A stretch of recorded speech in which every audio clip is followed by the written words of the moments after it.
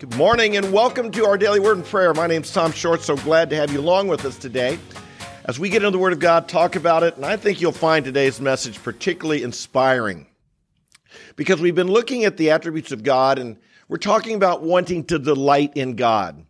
God wants you to delight in Him. He made us as more than just logical creatures. He made us as people with emotion. And we should delight, we should enjoy life, and we should find in God our delight. Yesterday we saw, oh, taste and see that the Lord is good. We saw earlier this week or a couple weeks ago how blessed we are if we delight in the Lord.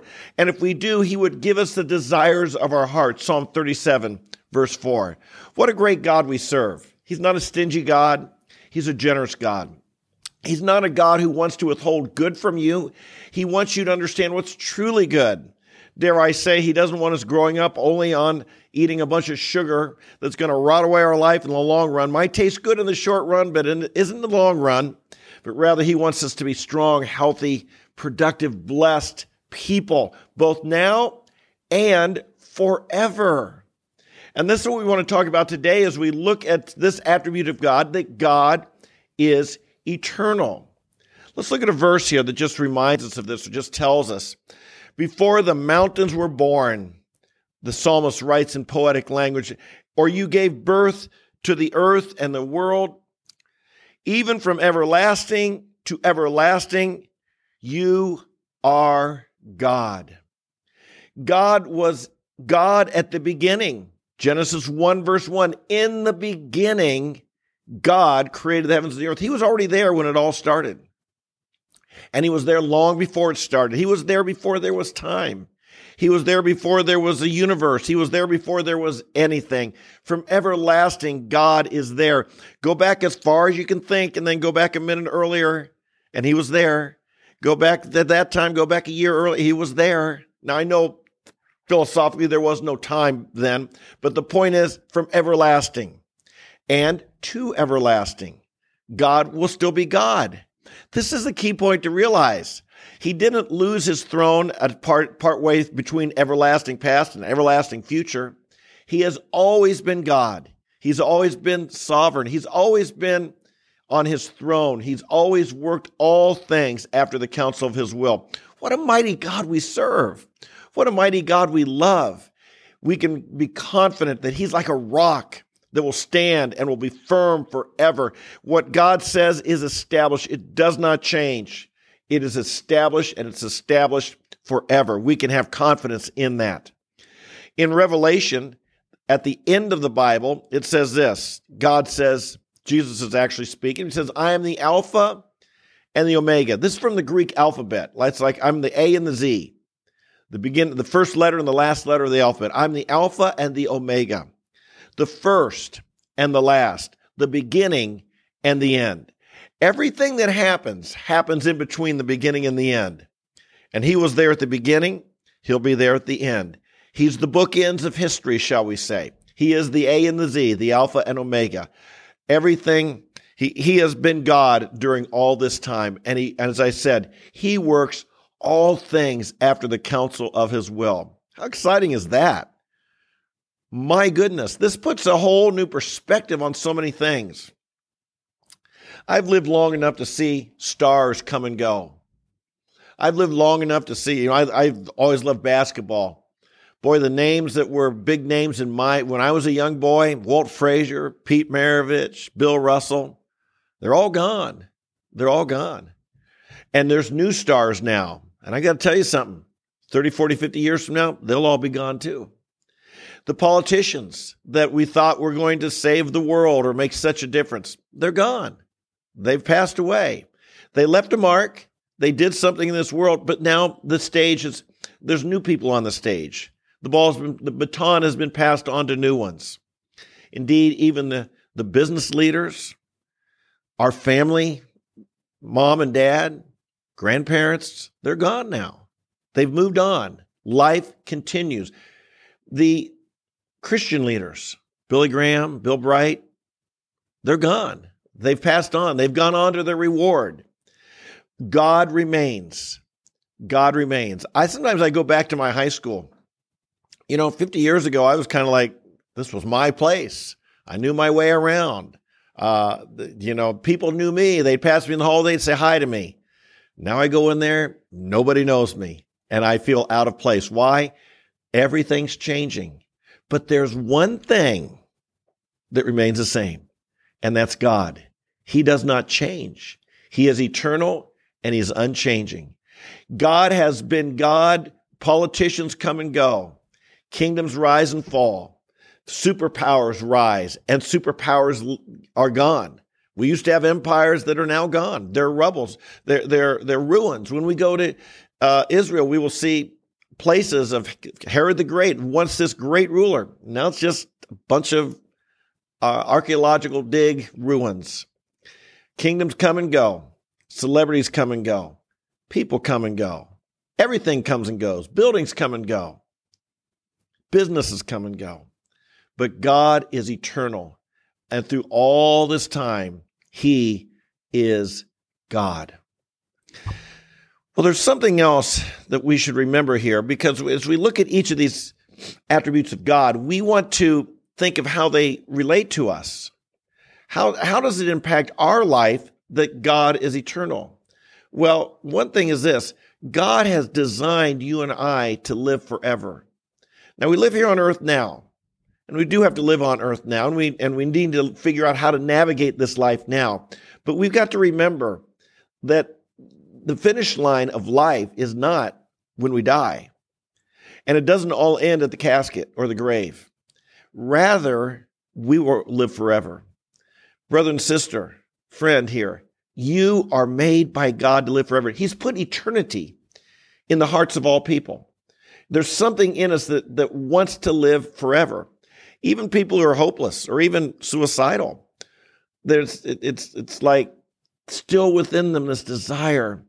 There's something on the other side maybe that could be better. My friend, I want to tell you, you were designed to live forever. And that's part of who you are.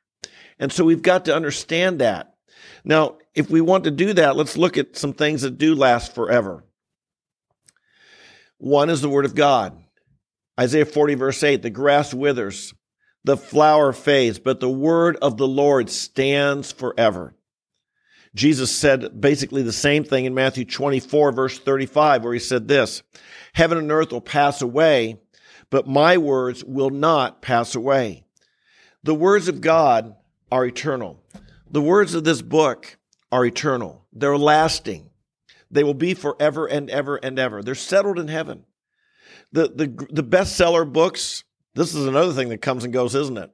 The bestsellers of 20, 30 years ago, the books everybody had to read, the Christian books that were taking the Christian world by storm, so many of them come and go. But the Word of God stands forever. It's been around for thousands of years, and it's still the all-time bestseller. It stands forever. That's why we want to learn the Word of God. We want to let it guide our life. We want to let it get deep within our soul. You were designed for eternity, and the Word of God is food for the eternal soul. We feed ourselves so often on temporary things. The news is temporary. We live in a time today where the news cycle, the big news of today will be forgotten by tomorrow. And it happens so often, things that are so essential to know today and what's coming out and what's the latest. 3 days from now, everybody's forgotten all about it. This, what they call the news cycle. These things feed the temporary soul. The Word of God feeds our eternal soul. And so feed on the Word of God. This is why we get in the Word of God every day. And I applaud those who come here and get in the Word every day, but I hope you're meditating on it throughout the day and not just getting 15 minutes here a day, which is good, but I hope you're also meditating and thinking and reading on your own and filling your soul, feeding your soul with the eternal Word of God, because that's what will feed your soul, that which is eternal. And then we think of 1 John chapter 2, verse 15 through 17. And it tells us you and I are eternal. Look at what it says here. Do not love the world nor the things in the world. If anyone loves the world, the love of the Father is not in him. For all that is in the world, the lust of the flesh, the lust of the eyes, and the boastful pride of life, is not from the Father, but it's from the world. And the world is passing away and also its lusts. But the one who does the will of God lives forever. Brothers and sisters, that's you and me. That's you and me. We live in a world that's passing away. If you can see it, it's temporary. We live in a world of things that are going to be burned up. Now, that doesn't mean you just reject them and burn them up now, but you live in an awareness of what is temporary and what is eternal. In my email last night, I used the phrase, diamonds are forever. Well, they really aren't. The only thing that's forever is God, the Word of God, and the souls of people. But things that last a long time have greater value. If you're going to go buy a car and the car dealer told you this car will last you for 6 months and then it'll be over, you wouldn't pay as much as if he told you, this car, you're going to get 200,000 miles and good 15 years out of it. What will last has value. God lasts. He's eternal. The Word of God lasts. It's eternal. And you last. You're eternal. But what you give your life to may not be eternal. You could give your life to things that are temporary. You could give your life to things that mean nothing next week, next month, next year, that certainly would mean nothing 5 minutes after you're dead or 100 years from tonight when you're in eternity. The one who does the will of God abides forever. And so this is what we want to commit ourselves to, being people who discover and do the will of God, which we find in the Word of God. That's why, again, the Bible is so important. But be careful that you don't give yourself to that which is not lasting. The lust of the world, the flesh, and the eyes, it's not going to last. It's a bad investment. It's like pouring your money into something that looks good but goes bankrupt 3 weeks from now, and it's all gone. Don't do that with your life. And then finally, Paul tells us this. We look not to the things which are seen, but the things which are not seen. We look not at the things which are seen, but the things which are not seen. For the things which are seen are temporary or temporal, but the things which are not seen are eternal. Brothers and sisters, if you can see it, it's going to be passed away someday. If you can't see it, it may be eternal. God, His Word, His truth, and our souls will last forever. You have an eternal future with God. You're going to be alive 1,000 years from tonight, 1,000,000 years from tonight. Everybody alive on earth today, 100,000 years from now, will have spent 999,000, about 950 years in either heaven or hell. Make sure you're going to heaven. Make sure you have rewards in heaven. Make sure you're doing the will of God, and your rewards will abide forever. Amen? Father in heaven, we bless you today with all of our heart.